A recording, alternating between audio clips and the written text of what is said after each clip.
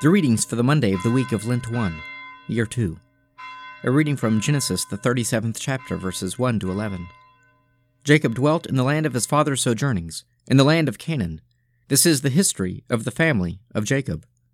Joseph, being 17 years old, was shepherding the flock with his brothers.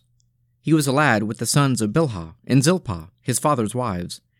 And Joseph brought an ill report of them to their father.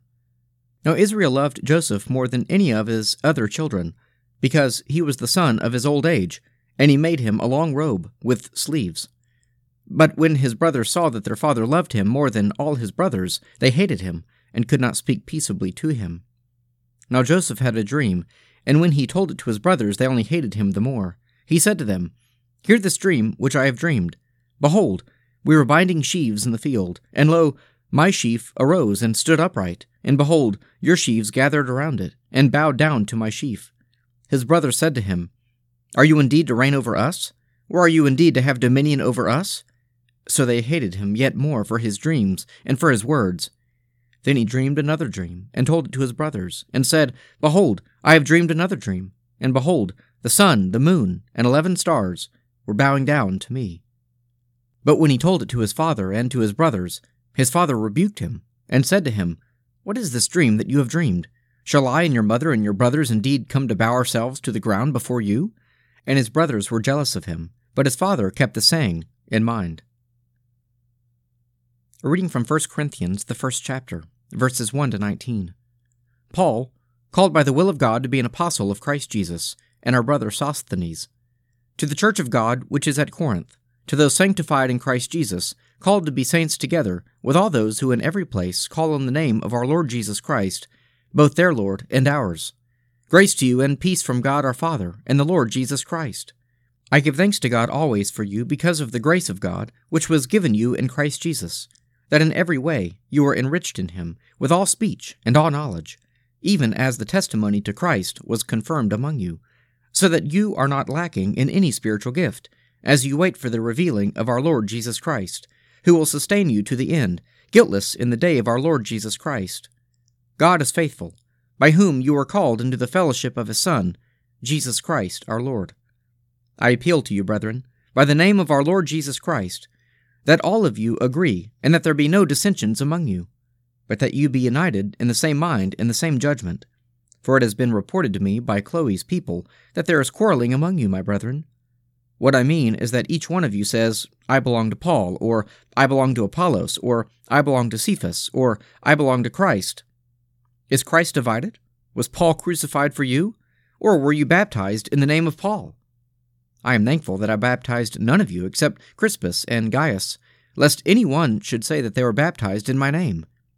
I did also baptize the household of Stephanas. Beyond that, I do not know whether I baptized anyone else. For Christ did not send me to baptize, but to preach the gospel, and not with eloquent wisdom, lest the cross of Christ be emptied of its power. For the word of the cross is folly to those who are perishing, but to us who are being saved, it is the power of God. For it is written, "I will destroy the wisdom of the wise, and the cleverness of the clever I will thwart." A reading from the Gospel of St. Mark, the 1st chapter, verses 1 to 13.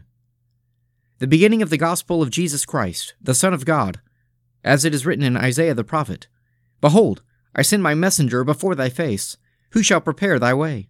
The voice of one crying in the wilderness, prepare the way of the Lord, make his path straight." John the Baptizer appeared in the wilderness, preaching a baptism of repentance for the forgiveness of sins. And there went out to him all the country of Judea, and all the people of Jerusalem. And they were baptized by him in the river Jordan, confessing their sins. Now John was clothed with camel's hair, and had a leather girdle around his waist, and ate locusts and wild honey. And he preached, saying, "After me comes he who is mightier than I, the thong of whose sandals I am not worthy to stoop down and untie. I have baptized you with water, but he will baptize you with the Holy Spirit." In those days Jesus came from Nazareth of Galilee, and was baptized by John in the Jordan. And when he came up out of the water, immediately he saw the heavens opened, and the Spirit descending upon him like a dove. And a voice came from heaven, "Thou art my beloved Son, with thee I am well pleased." The Spirit immediately drove him out into the wilderness, and he was in the wilderness 40 days, tempted by Satan. and he was with the wild beasts, and the angels ministered to him. Proverbs 4, verses 1 through 12. Hear, O sons, a father's instruction, and be attentive, that you may gain insight. For I give you good precepts. Do not forsake my teaching. When I was a son with my father, tender, the only one in the sight of my mother, he taught me and said to me, Let your heart hold fast my words, keep my commandments and live. Do not forget, and do not turn away from the words of my mouth. Get wisdom, get insight.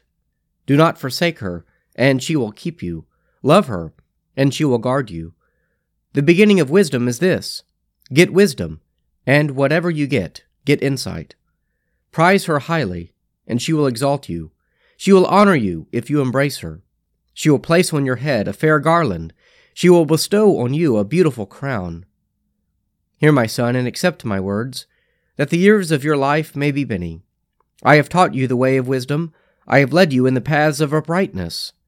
When you walk, your step will not be hampered, and if you run, you will not stumble. Let us pray. Our Father, who art in heaven, hallowed be thy name. Thy kingdom come, thy will be done on earth as it is in heaven. Give us this day our daily bread, and forgive us our trespasses, as we forgive those who trespass against us. Lead us not into temptation, but deliver us from evil. For thine is the kingdom, and the power, and the glory, forever and ever. Amen.